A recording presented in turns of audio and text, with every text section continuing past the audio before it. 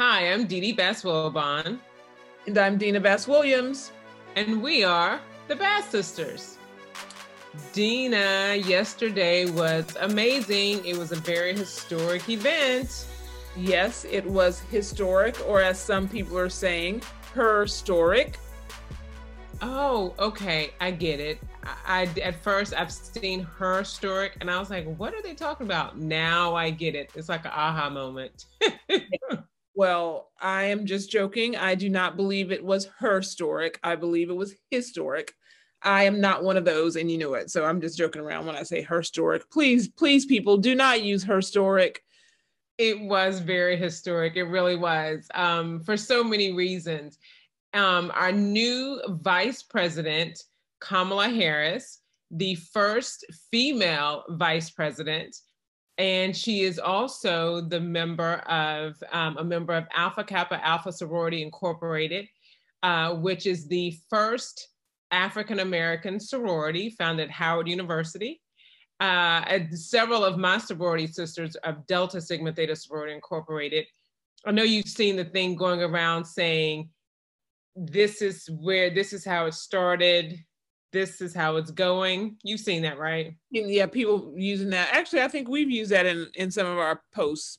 Yes. And so a lot of my sorority sisters have said Shirley Chisholm, who ran for president in the 1972 election, I believe it was, that's where it began. And, you know, she's paving the way. Now Kamala Harris was able to, now this is where we are, becoming the first female vice president. So congratulations. But then also being an HBCU graduate from Howard University. Absolutely amazing. And I love that because my son, your nephew, is a fourth generation HBCU student. Yes, and for the uninitiated, an HBCU is a historically Black college and university, and Dorian is fourth generation HBCU. Yes, he is. Big And so, Mama, me, and Dorian. And he's also fourth generation Republican. Our grandfather who fought, who's a World War I vet, and then our mama and myself and Dorian. So again, it was a very historic day yesterday. And so congratulations to the new Biden-Harris administration. absolutely, and of course, all administrations should have a little bit of a honeymoon period. This administration is no different because they definitely got some glowing, loving coverage yesterday. It was a complete and utter love fest from the media, but we should not be surprised. I mean, the media was gushing. It was almost as if, like, I think one news outlet said something like it's as if Biden's arms are hugging America across the Capitol monument. I don't know, some kind of glowing praise like that. And of course, Jen Psaki had her first press briefing last night. Was not nearly as contentious as the press briefings have been as of late with Republican press secretaries. So we will see how long she has that honeymoon period, you know, with those wonderful softball questions. But again, it was, as Dee Dee said, a historic day.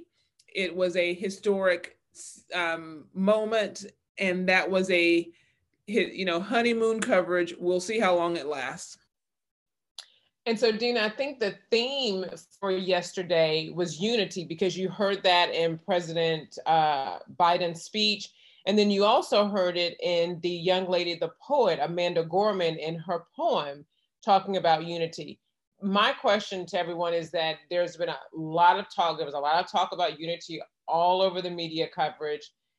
I just want to know, you know, is there going to be action behind all of that talk? And I guess only time will tell if, you know, this administration is really going to, you know, back up that all the unity talk in their actions, because you and I both agree that America is the greatest country ever, the greatest nation ever conceived. I believe that we can do this. Now, there are going to be some people that are going to be angry and upset, and not really wanting to work towards that unity. And I think that's going to come from both sides, to be honest. I think that you know, as conservatives, you know, there were things that were done and said during this previous administration about conservatives that it's like, okay, you know, in terms of the unfairness of how the media treated President Trump, and you know, and like you said, there was there's a honeymoon period with every administration, but again, time will tell how all this is going to pan out. I will say there's a honeymoon period with every administration. President Trump did not have a honeymoon period, though. I think George Herbert Walker Bush, George Bush, they had, you know, a mild honeymoon period, but I definitely don't think you can say President Trump had any. Like 19 minutes after he was inaugurated, there were calls to impeach him. So he did not really have a honeymoon period. No, he did not. And so we, you know, you and I both, and I'm speaking for both of us, but you and I, we both agree that whoever is residing in the White House, that person is our president. And, you know, we look at President Biden as our president. Granted, there's some things that we won't be able to agree on with him, but he is still our president. And so we will do what others did not do for Trump. You know how Mama always says, treat people how you want them to treat you. Mm-hmm. And so many people consistently say, or were saying that 45 is not my president. 45 will never be my president. Well, 45 was your president for 4 years because he was the president of the United States. And if you consider yourself a United States citizen, then he was your president. And so Biden is our president. Kamala Harris is our vice president, period. Full stop, like you say, you know what I mean? Right. And, you know, absolutely. And like you say, we will not be the types of Americans that, you know, wore signs of resistance. Resist what? I mean, he's the president. 46 is Biden. So yeah, we will not do that. We will, like you said, we are conservatives and there are policies that we believe are important to pursue. And so we will pursue those policies, and in areas where we can find unity, we'll find unity, but we want to disagree with civility. And we want to really aggressively model what it looks like to support America, even when our party is not in power. You know, absolutely. And so we look at some of the things like at Bastrop Public Affairs, Policy and Pound Cake, the policies that we really advocate for, like our hallmark of policies, are things that advance opportunities for underserved communities. And we really do believe, whether you liked him or not, President Trump did some amazing things to advance opportunities in underserved communities. Dee Dee just talked about HBCUs. We have a family of our family is, strong supporters of historically Black colleges and universities. We look to opportunity zones. We talk about that all the time. Senator Tim Scott and Cory Booker united under opportunity zones, advancing capital investment in underserved communities. We look at the unemployment rate, the GDP, like this increase in these economic areas that are hugely important. Under President Trump, we achieved record growth. I think the third quarter of 2020 was the largest ever. And so those are things, sometimes we say you can't, numbers don't lie. Obviously you can twist the numbers, but these are actual facts. These are numbers that we can't dispute. And these are positive things from from the previous administration, economic advancement. And we are not going to pretend that those things were not important and that those are not things that we will continue to champion and advocate for and fight for in the Biden administration. We want those things we want to continue the support of HBCUs. We want to continue to advance opportunity zones. Areas of home ownership. We believe that is where legacy wealth is created. So for us, those are the things that we're looking for in the Biden administration. There are many things that we're looking for in the Biden administration, but those are just a few of the things. Right. But also the thing too, Dina, is that my hope is that, and I'm anxious to see the media, how they covered those those wonderful things that the previous administration, that they accomplished, and how much they talked about those accomplishments. Now, my hope is that this current administration, that they continue to build on those accomplishments, but I'm anxious to see how they report it. Do they cheer it on? You know what I mean? Do they constantly talk about them and say how great these things are? Or do they not mention them, or just put it as a small little mention at scrolling at the bottom of your TV screen? You know what I mean? No, I do, because things like the lowest African American unemployment rate, the lowest women unemployment rate, those things were kind of like a snooze in the media. And we have actually been on interviews where people are like, well, that's not that big of a deal. I'm like, okay, well, it's the lowest African American unemployment rate in American history. I think that's a kind of a big deal. We hope that Joe Biden and Vice President Harris will be able to beat President Trump and Vice President Pence's record on African American unemployment. And when they do, that should be celebrated. And I'm sure the media will celebrate it. Basically, we're going to be media watchers, as we always have been, to see how the media covers things. Of course, there were a number of things that happened yesterday. President Biden signed a number of executive orders reversing some of the Trump administration's policies. And again, that's the danger of leading by executive order. That means that things can be reversed by executive order, which is why it's great to build consensus and pass legislation, but that's another policy and pound cake. So some of the things that were signed into executive order, a 100-day mask challenge. I don't really know what that means, Didi. What exactly is the mask challenge? I think it's actually, he stated that for 100 days, he called it a 100-day mask mandate, where he wants all Americans to wear a mask for the next 100 days, the first 100 days of his administration. Okay, and so now our family, we are mask wearers anyway. Mm-hmm. We have family members who are high risk, as most Americans do. So we have been very, very pro-mask from the beginning. And we also are very social distancing from the beginning.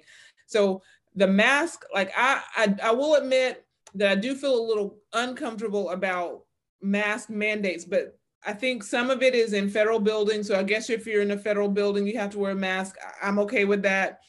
I've heard I think it's also interstate travel. You're required to wear a mask. But my question is, if you're traveling interstate and you don't wear a mask, do you get a fine? Do you get arrested? Those kind of big brother, big government things do make me a little uncomfortable. But because I am so pro-mask, I'm just going to hope that it's not one of those things where you actually get arrested if you don't wear a mask. The other thing, which falls under the umbrella of kind of the economic empowerment issue for us, the executive order to protect students or people who are brought to America illegally. They were brought here as kids. DACA, obviously, deferred action, that issue, that's a huge issue. He stopped building the border wall. Also a huge issue where we have great sympathy for people who are in this country illegally because we know they came here for a better life, because after all, America is the greatest country ever conceived. People are always trying to get here. Nobody's trying to leave.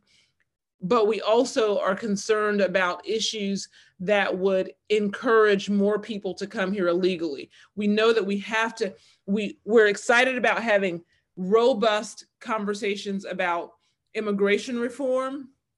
That's a big ticket, but we have to have those conversations. That's where we hope that we're brought to the table, actually building unity, because that's an important one. And I don't know that it's continuing to address that issue by executive order is not going to work. So we're going to have robust conversations with members of Congress. And so the bottom line is that all of these things, you can all of these executive orders that have been passed, that have been signed, you can read at whitehouse.gov, and we encourage you to read them. We have legislators who are elected to legislate on our behalf. We have media outlets who are the fourth estate. Their job is to give us the skinny, the soundbite, the summary of it. But we are active American citizens, and it is easy enough now to just go to whitehouse.gov and find out what is in it for yourself. Don't believe what other people are telling you. Read it for yourself. It's kind of like being in church, Dee. Your pastor is talking about stuff, but guess what you need to do?